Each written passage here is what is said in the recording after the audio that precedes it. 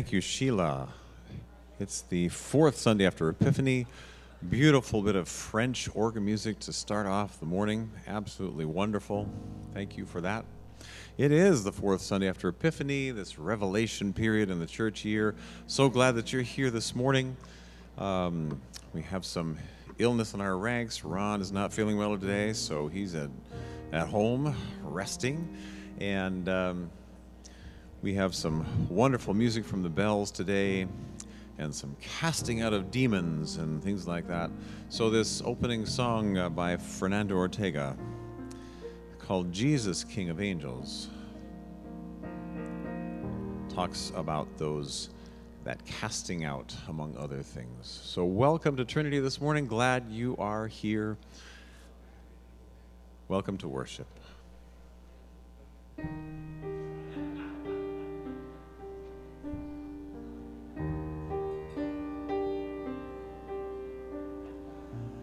Jesus, King of Angels, heaven's light, shine your face upon this house tonight. Let no evil come into my dreams. Light of heaven, keep me in your peace. Remind me how you made dark spirits flee and spoke your power to the raging sea and spoke your mercy to a sinful man. Remind me, Jesus, for this is what I am. The universe is vast beyond the stars, but you are mindful when a sparrow falls. Mindful of the anxious thoughts that find me, surround me, and bind me.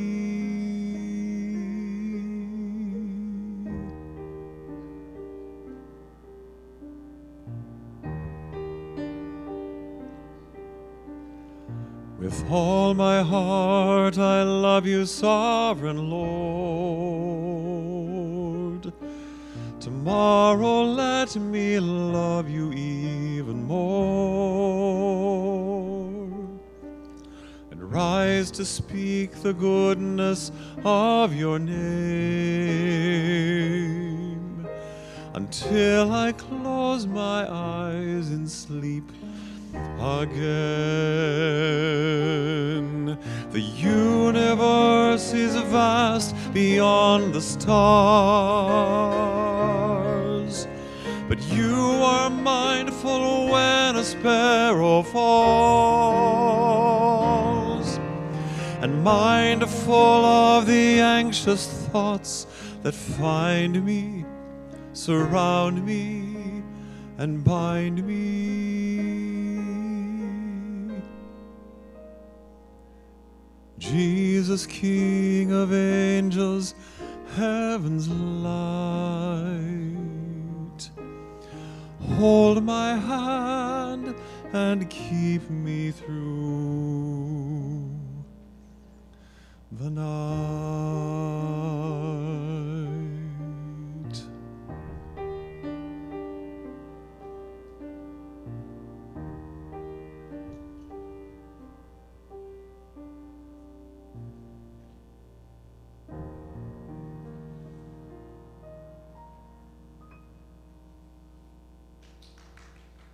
For a second.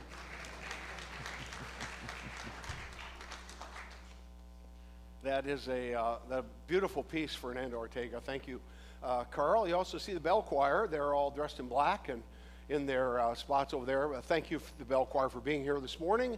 And thank you to all of you for being here this morning. Ken was here early, and he said, "Where is everybody?" I said, "Just give them a chance. They'll come rolling in." It was 15 minutes ahead of time. Lots of people online, too. We welcome all of our friends online. across the island, across the country. The order of service is printed before you in the bulletin today. Everything will be projected for you as well. So if it's comfortable, I would invite you to stand. Gathered in God's house, we worship in the name of the Father, and of the Son, and of the Holy Spirit. Amen. In our gathering hymn, Holy, Holy, Holy.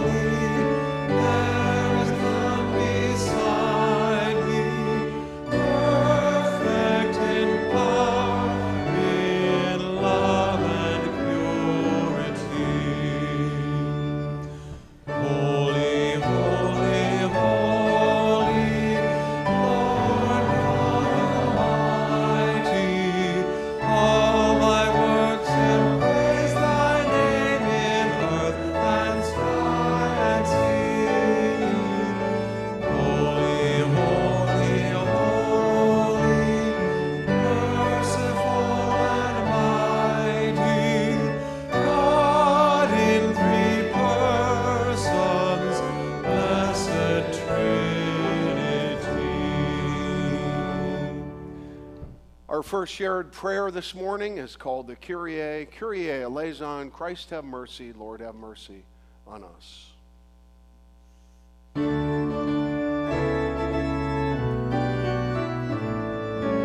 Kyrie, Kyrie eleison, have mercy on us. Kyrie, Kyrie eleison, have mercy on us. Christ eleison, Christ eleison, Christ have mercy on us. Kyrie, Kyrie eleison, have mercy on us. Kyrie, Kyrie eleison, have mercy on us. For all who gather here, for others far and near, heal us all with your grace. Kyrie, Kyrie eleison, have mercy on us. Kyrie, Kyrie eleison, have mercy on us. In our hymn of praise, which functions like a prayer as well, as we come into this place to meet God, open the eyes of my heart, Lord.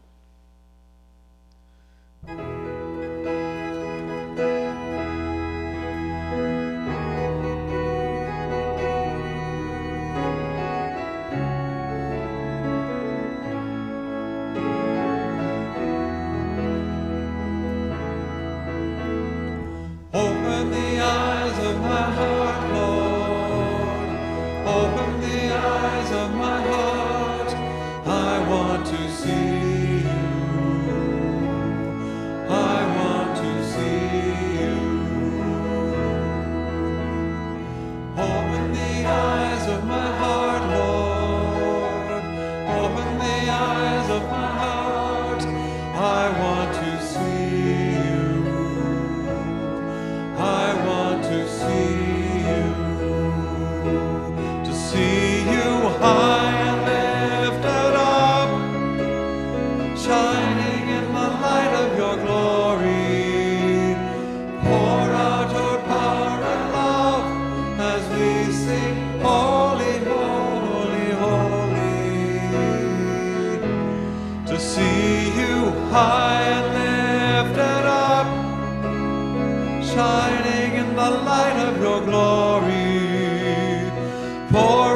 your power and love as we sing, holy, holy, holy. Open the eyes of my heart, Lord. Open the eyes of my heart. I want to see you. I want to see you. The Lord be with you. Let us pray. Gracious Lord God, open our hearts to your love. Open our minds to the leading of your Holy Spirit. Open our eyes that we may see all children as your children. Open our hands that we might generously share the blessings that we have received. Open minds, open hearts, open eyes, open hands. We pray that when it's all been said and done, that every aspect of our lives will be open, that we may live and die singing your praises. In the name of Jesus we pray. Amen. Please be seated.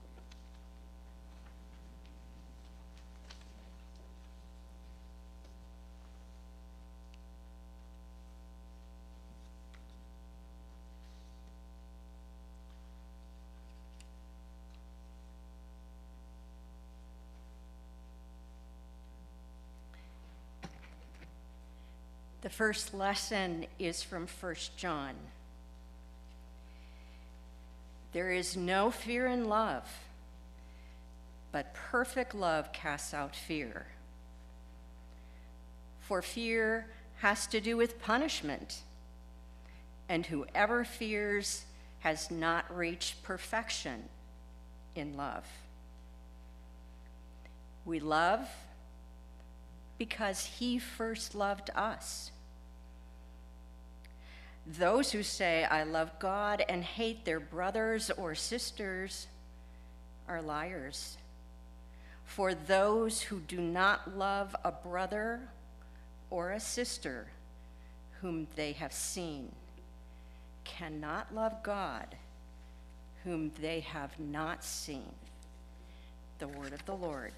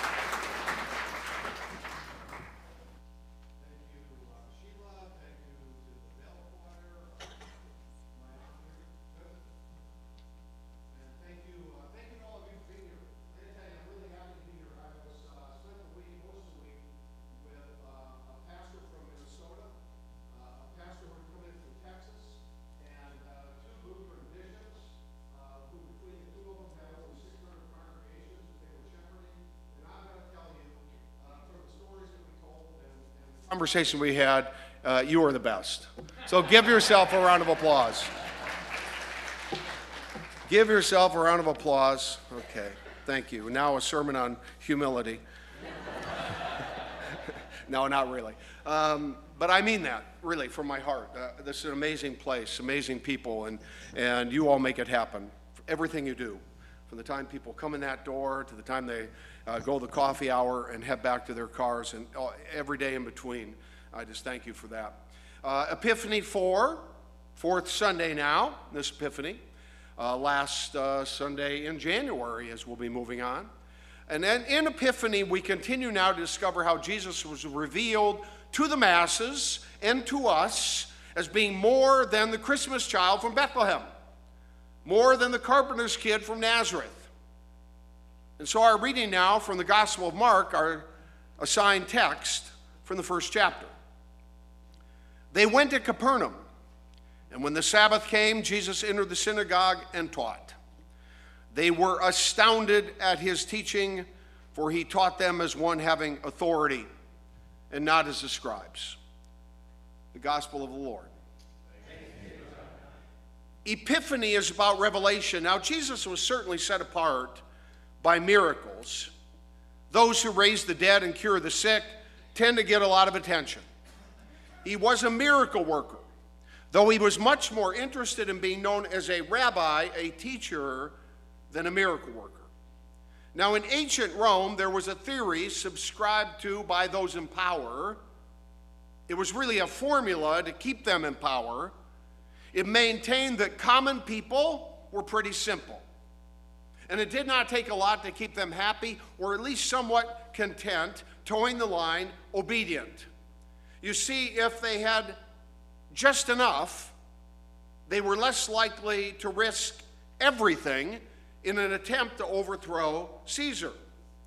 The formula was known as bread and circuses, and the thinking was like this: if you give common people enough bread to eat and circuses, then they will in fact stay in line.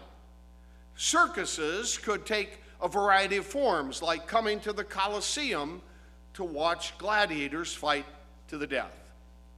Now, how absurd to think that if people just have food on the table, Netflix, and the National Football League, that they'll remain reasonably content even if the government is totally crazy. Enough bread, Wordle, and reality TV, and most will be unwilling to challenge in any meaningful way the power brokers of industry or the self-serving politicians who worry more about re-election than the people they're supposed to represent.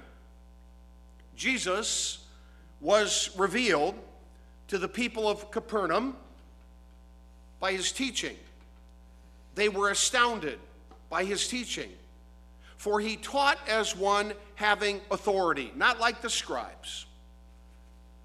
The religious people that were more like the politicians. They were more worried about their stature than they were about the lives of the common people. Jesus came in, he taught with authority, and they recognized it. So what is authority? Is it power? No, it's different than power. The religious leaders had power. The Romans had power. King Herod had power, but they did not have authority. The people recognized something in Jesus, something that one would not expect from a relatively unknown carpenter from a village like Nazareth. He taught as one with authority. He had no power. And whatever power he would ultimately have, he would refuse to use or abuse, much to the disappointment of his own disciples. They recognized something in Jesus. They recognized that he had authority. Now, power is different. Dictators and despots, presidents and popes have power. They have real power. They can put you in prison, and they do. They can start wars, and they do. They can take your money by taxing you, and they do. They have power, no question about it. But authority is different. Authority is at a higher level. Many have power, but they would not be recognized as an authority You see, power can be seized, authority is given. I don't know if you go to movies very often, the Clyde or anywhere else, but I'm wondering, has anyone seen the new Napoleon movie? Anybody here? Not yet. One. Shara? Good. Was it good? It was good. Well, I love history. I plan on seeing that. I want very much to see it. I know it's going to be, history, but also Hollywood. I get that, but it's still, I'm okay with that. Because if you give me bread and circuses, a pizza and a movie, I'll mostly stay in line. I'm a simple person. But I've been fascinated with Napoleon for some time. And here's one of my favorite quotes, not from the movie, but from the real Napoleon. And the quote is about Jesus. It's also about power and authority. Listen carefully now. These words to Napoleon Bonaparte. Alexander, Caesar, Charlemagne, and I have founded empires.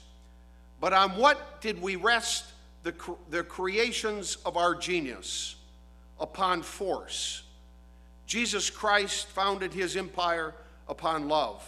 And at this hour, millions of men would die for him. Three of the most powerful men in history. Napoleon understood that there are those who seize power. There are those with almost unlimited power and wealth, and yet authority is something altogether different. Jesus had no wealth, and he had no worldly power, and he did not force anyone to follow him. Jesus was revealed to the people of Capernaum, not by his power, but by the truth of his teachings, the authenticity with which he lived his life, and consequently, he was granted something that King Herod did not have and could not have. Jesus had authority. He taught with authority. Shortly after graduating from high school, 1977, I attended a Fellowship of Christian Athletes conference in Fort Collins, Colorado. One of the speakers was a man by the name of Bruce Bickle. He had been a student at the Naval Academy in Annapolis, Maryland. On the football team, he was a backup quarterback to Heisman Trophy winner and NFL Hall of Famer Roger Staubach. When Bickle spoke to us at that conference, he told about an exam that he took at the Naval Academy. A question on the exam asked him to define what it would mean to be in a leadership role as a Navy officer. And his response was that if he were to be regarded as a leader of men, he must first be a servant of the men in his command. He said the officer marked through his answer with a red pen, noting his disapproval. But you see, Bickle understood very well. He understood his responsibility to these men, but he also knew that he would not have authority if he did not authentically care for the well-being of those that he served. Jesus put it this way in the Gospel of Mark, the 10th chapter. Jesus said, "You know that among the Gentiles, those whom they recognize as their rulers lord it over them, and their great ones are tyrants over them. But it is not so among you. Instead, whoever wishes to be great among you must be your servant, and whoever wishes to be first among you must be slave of all." Pastor Eugene Peterson, in his rendering of the New Testament, called The Message, translated that very text in this way. You've observed how godless rulers throw their weight around, and when people get a little power, how quickly it goes to their heads. It's not going to be that way with you. Whoever wants to be great must become a servant. Whoever wants to be first among you must be your slave. That is what the Son of Man has done. He came to serve, not to be served, and then to give away his life in exchange for the many who are held hostage. 2,000 years ago, and to some extent it's true even today, rich people have servants. From King Herod to Downton Abbey, from U.S. presidents to the titans of industry, powerful people have always had servants. But Jesus came in and set up a whole new model. Unfortunately, the church at times has been seduced back into the ways of the world. But if we follow Jesus, we must understand that there's only one social class. There is only one class of people, humans, all, children of God, all. Christians and Muslims, Jews refugees, immigrants, the elderly, and our preschoolers are all the same in God's eyes. Popes and priests, nuns and pastors, church council members, they do not have a higher standing. They're just called to different forms of service. We are humans. We are children of God. Everyone welcome, everyone equal. All humans are 60% water, born of human wombs. And get this, when it comes to DNA, we are 99.6% identical with every other human on the planet. It leaves us little room to brag. We have no room for self-righteous thought. If you think that God loves Lutherans the most, then think again. If you think that God loves the United States of America more than any other nation, then think again. If you think that God loves Christian babies more than Muslim babies, you're sadly mistaken. Epiphany. Jesus was revealed to the people of Capernaum through his teaching. He taught as one with authority. He lived with authenticity. The Son of God came to serve, to model a servant lifestyle. Authority, not power. Authority, not the power of Napoleon, but the authority of one who lives and loves authentically. Now, I don't know what interests you in life. If it's physics, I probably couldn't have a conversation with you, but that's a different issue. But if it's physics, I have a quote from you. Albert Einstein. He said, "To punish me for my contempt for authority, fate made me an authority myself." So let's say that you were interested in physics. And next week we were going to have Albert Einstein come here to Trinity Lutheran Church for one night to give a lecture and answer your questions. Would you be there? I'll bet you would. Okay, maybe physics isn't your thing. If Warren Buffett were going to come to Trinity Lutheran Church for one night and give a lecture on investing and answer your questions, would you be there? I'll bet you would. If Tiger Woods was coming to Trinity Lutheran Church to offer advice on your golf game, like take 2 weeks off, then quit, if he was going to give lessons, would you be there? I'll bet you would. Maybe you're a painter. If Claude Monet was coming to Trinity Lutheran Church to show you how to paint water lilies, would you be there? I bet you would. If Ken Burns were coming to Trinity Lutheran Church to talk about making documentaries, would you be there? You see, they are authorities in their field. Their authority is not based in power, but in their intellect, in their wisdom, in their experience, in their integrity, and their achievement. They are authentic. Authenticity is important. They are who they say they are. I don't know if you see where I'm going with this, but Jesus taught with authority. Jesus taught us how to live, how to love, how to serve. And so here's my point. It would be foolish of us to turn a deaf ear to the one who had only one goal, and that was to teach you and to teach me how we might live our lives in a healthier, more abundant way. He taught with authority, saying, love the Lord your God and love your neighbor as yourself.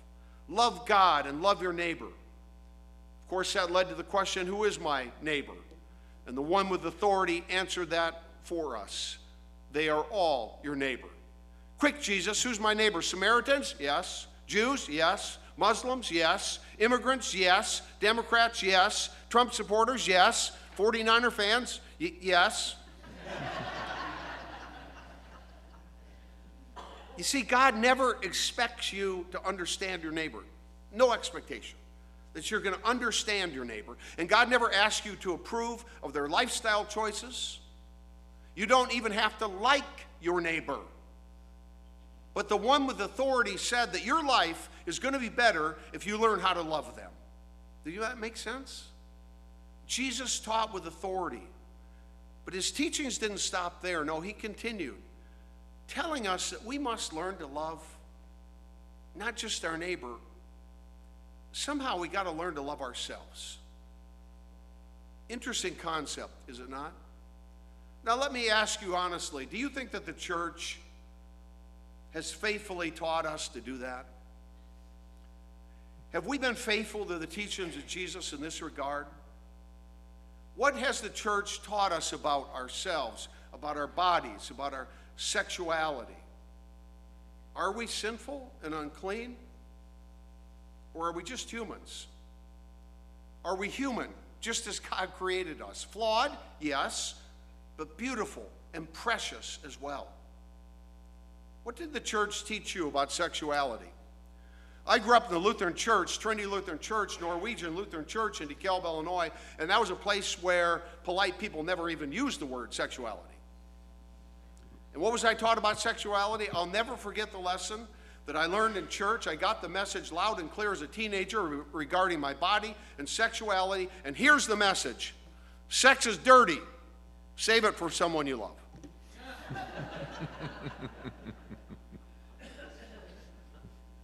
You need to love your neighbor, but you also need to learn to love yourself. The one who taught with authority knew that if we don't make peace with ourselves, if we don't not see ourselves as precious children of Almighty God, then we will never be healthy enough to love others as God would desire us to love them.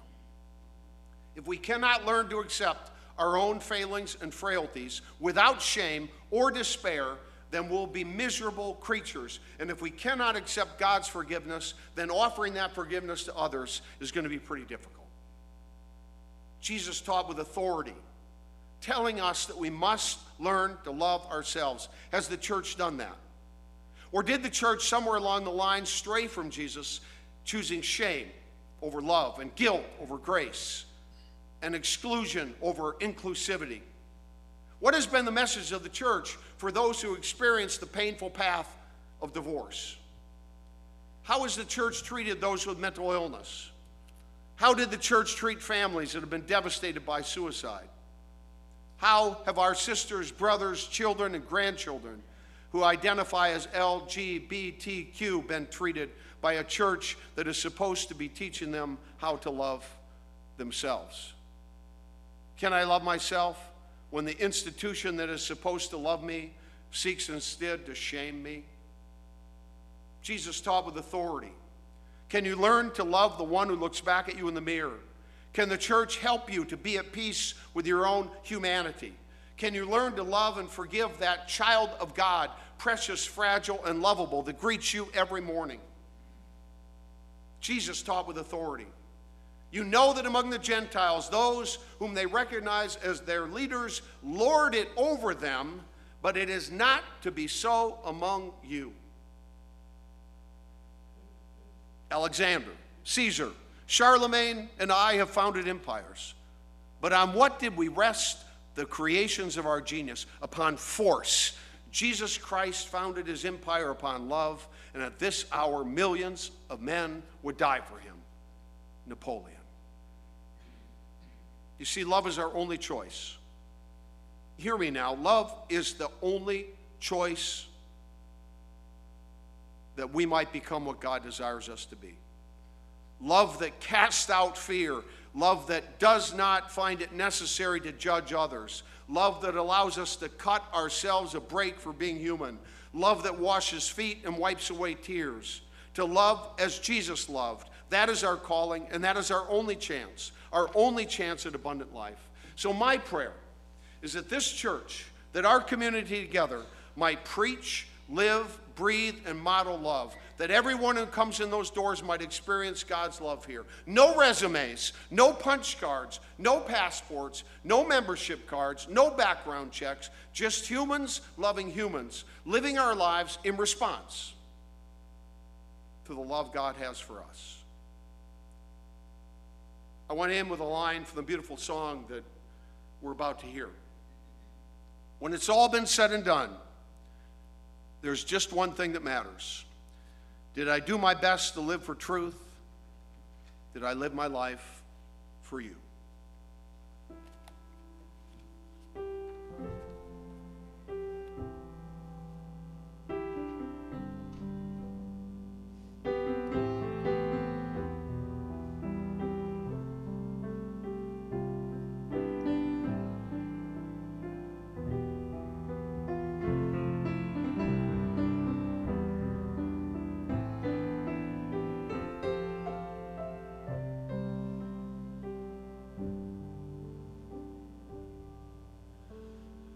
When it's all been said and done,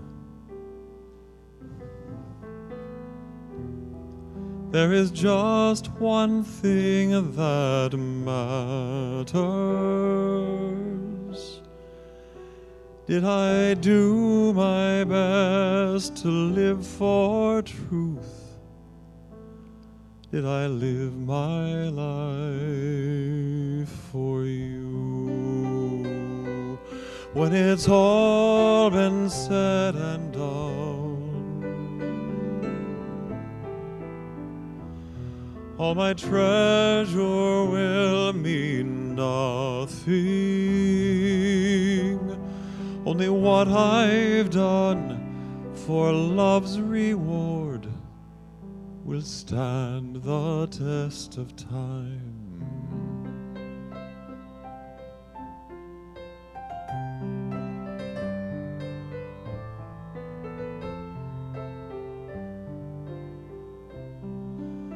Lord, your mercy is so great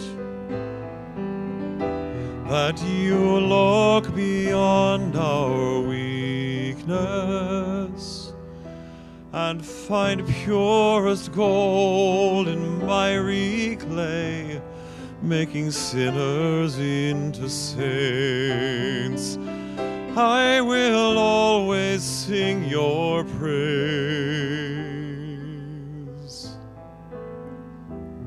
here on earth and ever after.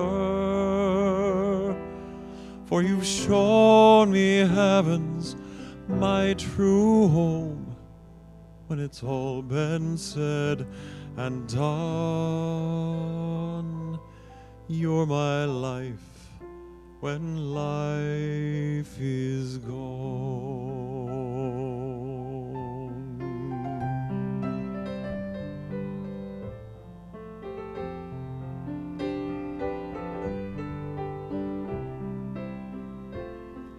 When it's all been said and done,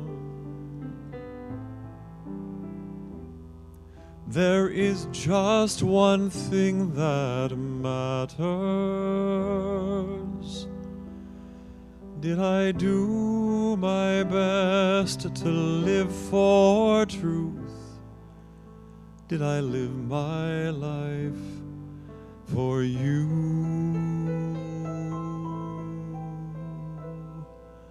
Lord, I live my life for you.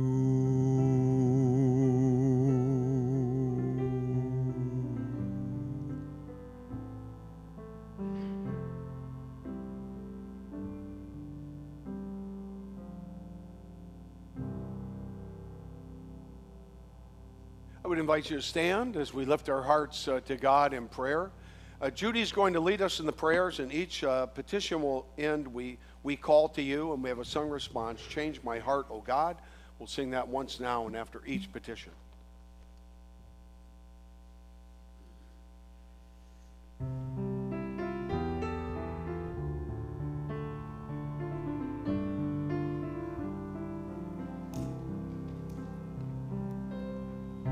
Change my heart, O God, make it ever true.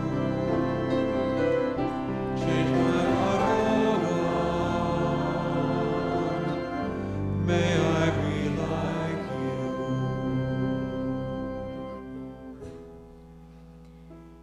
As we recognize Christ, the Holy One of God, teaching in our midst, we pray. As Christ taught with authority, let us lift up and encourage leaders in our church and our nation who embody integrity and hope, who inspire us to call on our better angels, and who lead us with love for all, casting out fear and division. We have been loved by you. Let us follow that path to abundant life. we call to you. Change my heart, make it ever true. Change my heart, may I be like you.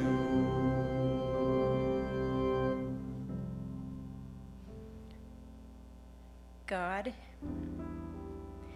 we know, as Martin Luther King Jr. has said, that our lives begin to end the day we become silent about things that matter. We are known not by where we stand in moments of comfort, but where we stand at times of challenge and controversy. All the people of the world must discover a way to live together in peace. Guide us to reject revenge, aggression, and retaliation. Let us proclaim it.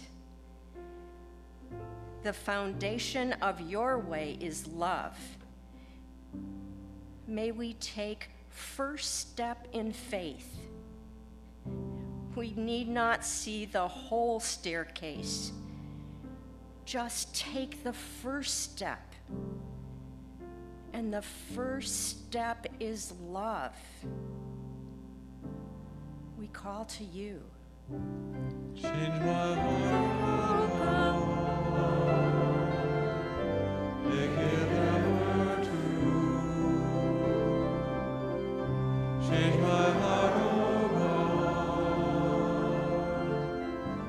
may I be like you.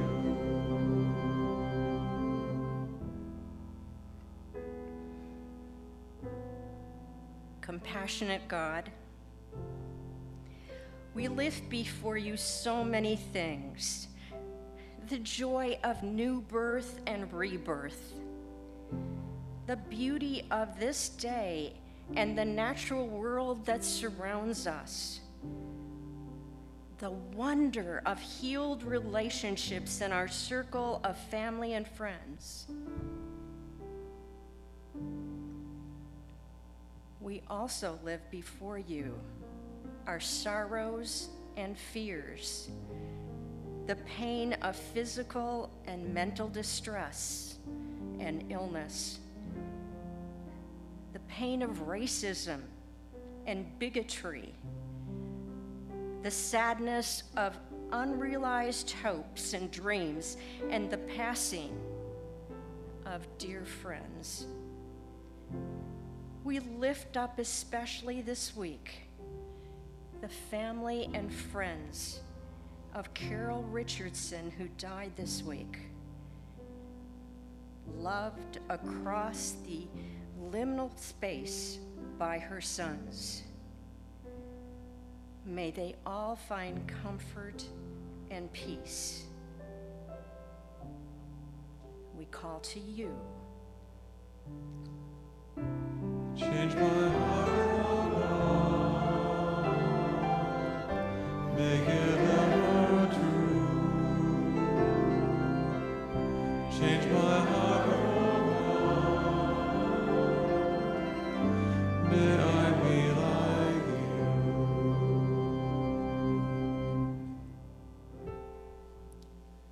All our joys and hopes, our sorrows and fears, we entrust to your loving hands, O God of grace and beauty. You have promised us that you will never let us go. We are confident to say, let it be so. Amen. Peace of the Lord be with you. Players, share a sign of greeting with one another. After the service, we'd encourage you to come on over to the coffee hour. Coffee, cookies, fellowship, spend a little time together, getting to know one another better. Also, please read your flyers every week. The bulletins have lots of information about your church and what's going on and how you might plug in and events that are coming up. So read those every week, because we don't read every one of those to you. Altar flowers today are in celebration of Verna and Earl. It's their 65th wedding anniversary. So there they are. This is January 31st, 1959 at Trinity Methodist Church in Tacoma, Washington. And Earl was playing in the bell choir this morning. Verna does flowers for us all the time. But 65 years, that's incredible. You've seen the seasons together. Better, worse, richer, poorer, sickness and health. And thank you for standing among us as role models for us. And I don't know how many of those 65 years it took to turn you from a Methodist to a Lutheran, but we give thanks. But we give thanks for that. So happy anniversary to Verna and Earl. Happy anniversary. Under celebrations, we're also celebrating with Orion this morning. Orion has been doing, stand up Orion, he's been doing years and years of study at Luther Seminary. He's jumped hoop after hoop after hoop that the ELCA has put before him. And finally, after a grueling interview process this week, he was endorsed for candidacy, is set up to go off on an internship in the fall. And we're very proud of you, Orion. Thank you. Yeah.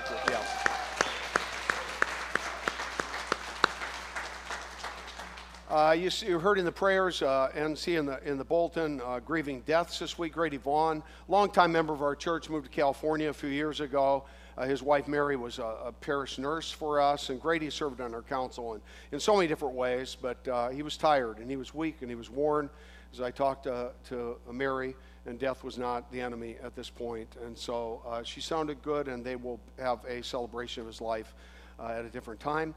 And then also Carol Richardson, whose son Paul is sitting in her assigned seat. Son Paul back there in Carol's assigned seat next to Amy.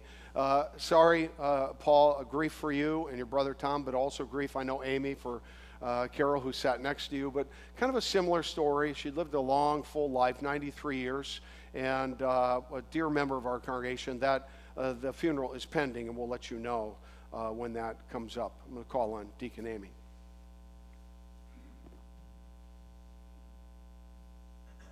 Morning.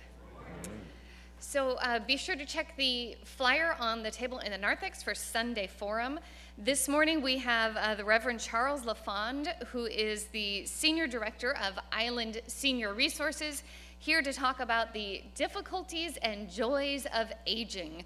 I don't know that any of you have experienced any difficulties or joys that come with aging, but it should be a great conversation down the hall this morning, 9:30 in the fireside room. And then next Sunday, Reverend Terry Kylo from Paths to Understanding will be here talking about bridging bias and building unity through multi-faith peacemaking. So talking about Muslim and Jewish and Christian traditions and how we can all work together in this time. This morning is the deadline for Holden Village for our high school students who will be traveling in May. So if you have a high schooler who is interested in going with us, we have 15 high schoolers signed up at this time. So if you have anybody else interested in going, come and see me today so we can be sure to get that turned in. And then coming up February 11th is Super Bowl. So we will be having our annual Super Bowl of Caring food drive. So be sure to bring in your canned goods and donations for our local food drive or food banks on that day. That's February 11th. We'll be collecting food before and after all of the worship services that morning. Thank you. Thank you, Deacon Amy, and try not to disrespect your elders. And we are all your elders, I might add. But you know, it's easy to kind of wring our hands sometimes, look at the problems of the world, and say, what do we do? What can we do? What can we do about what's going on in Israel and Palestine? What can we do? What can we do about our southern border? And I sent out an email yesterday, and we have flyers out on the table. Lutheran Immigration and Relief Services has been working in immigration for decades, and they have a program that I would encourage us to take part in any way. Anybody who's motivated by this.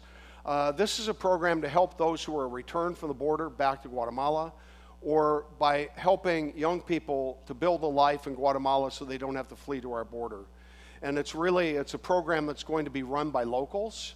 The money will be coming from the United States, but they have one overseer who's from Mexico, and everyone else will be from Guatemala. And they're helping these young people to build a life in the communities where they are with $10,000 grants to get them into housing or help them to start a business so they don't have to flee and make that dangerous journey to our border, and then we don't have to see those same pictures on the news every night. So this is a way that we can take part. So I'd encourage you, these are in the tables in the gym. They're in the table in the narthex. You can take them with you. If you'd like to help in this effort, you just make out a check to Trinity Lutheran Church or do it online and just put LIRS in the memo, and we'll send in checks from our congregation together to take part in this program. I had a one-on-one meeting with John Book from Lutheran Immigration Relief Services a week ago, and he explained the entire program. I think it's an opportunity for us to make a difference. We can't cure everything, but we can make a difference. We transition to the end of the service. I'd invite you to stand as we pray and sing together the Lord's Prayer.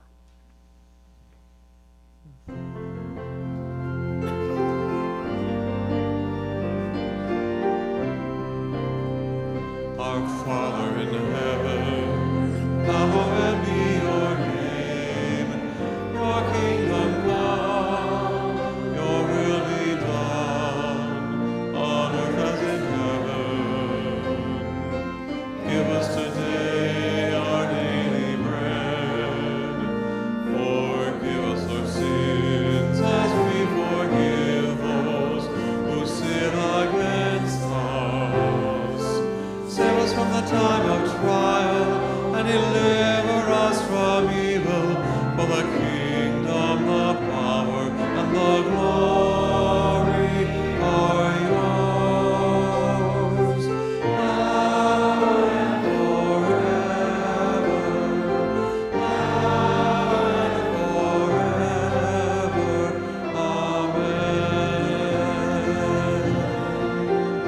Amen. We leave this place of worship. We are the hands and feet of Christ. Go out those doors. Find your place of ministry and service this week. And as you go, may God bless you and keep you. May God's face shine upon you and be gracious to you. May God look upon you with favor and give you peace in the name of the Father, and of the Son, and of the Holy Spirit. Amen. Our sending hymn, The Right Hand of God.